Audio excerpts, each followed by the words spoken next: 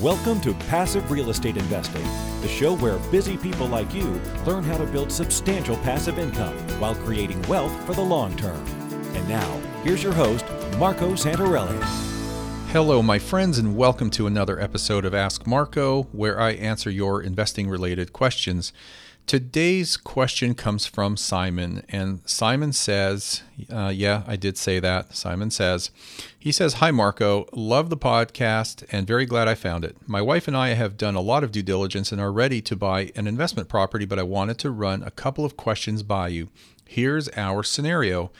He says, "We have made it a goal to have 20 rental units within 10 years. That is fantastic, great goal, achievable, and I like that you're specific and you've actually written it down. Second," he says, "we would like to buy our first unit by end of this year. We have about $25,000 for a down payment. My credit score is 625. My wife's is 720 plus. My questions are," and he's got 3 questions here. "Should we look into buying as a homeowner to take advantage of the lower down payment," he says 3%, "and live in the house for a year and convert it into a rental property?" His second question is, we can then buy a second property using conventional financing. And then he says, "Should we purchase property under her name since she has a higher credit score? Any thoughts? Thanks again and appreciate what you do, Simon." So, Simon, great question. So, to your first question, it sounds like you have enough of a down payment to get your first rental property. It doesn't require you to get an FHA loan with the lower down payment, which is actually 3.5%, not 3. And if you chose to go that route, you would basically be required to live in that house for a period of time. Now, when people do this, they should be in the property for a year or more, but you can probably get by with as little as 6 months. This often comes down to intentions, and I don't want to give legal advice here, but you can certainly talk to our team of lenders and mortgage brokers, and they can give you more insight. But essentially, it would be an FHA loan with 3.5% as a down payment. You would need to live in the house. There's a well-defined length of time, but I know a lot of people walk that gray line and leave sooner with the intention of staying, but they ultimately decide to turn it into a rental and move on to buy another home. If you do that, the advantage of doing that strategy is that it is a lower down payment, which gives you more capital to use to purchase another property. However, you wouldn't have a choice other than to purchase that second property using conventional financing because you can't get another FHA loan. And there are some other stipulations there which you should talk to our team of lenders about.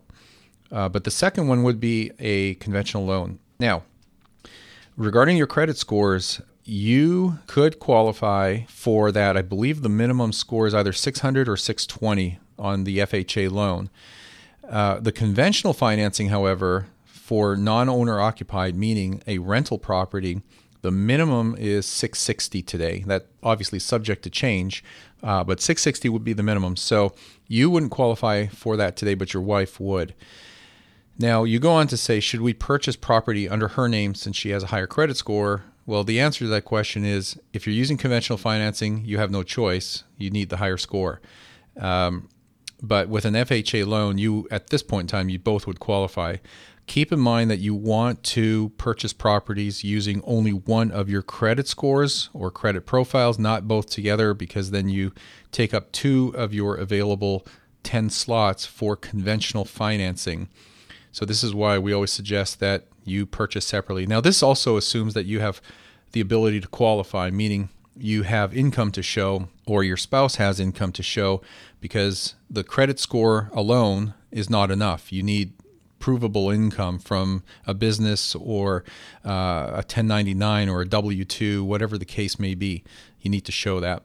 So that's probably the short and the long answer to your question, but I love your goal. Glad to see you're ready to move forward and start building that portfolio. That's it. So contact my team if you haven't done so already. If I'm not mistaken, I think you're already plugged in with one of my investment counselors here. So I hope that helps. And Simon, keep up the great work. Other than that, if anyone else has a question about real estate investing, finance, or whatever the case is, just email me and I'll answer that on the show here, just go to passiverealestateinvesting.com, click the Ask Marco button.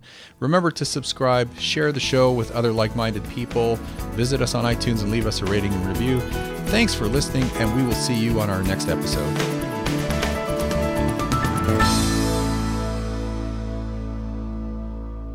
Are you on track to achieve your financial goals? Income-producing real estate is the most historically proven way to accumulate wealth and has created more financial freedom than any other means. Norada Real Estate provides everything you need to invest in the best turnkey cash flow rental properties. Our simple, proven system will help you create real wealth and passive monthly income.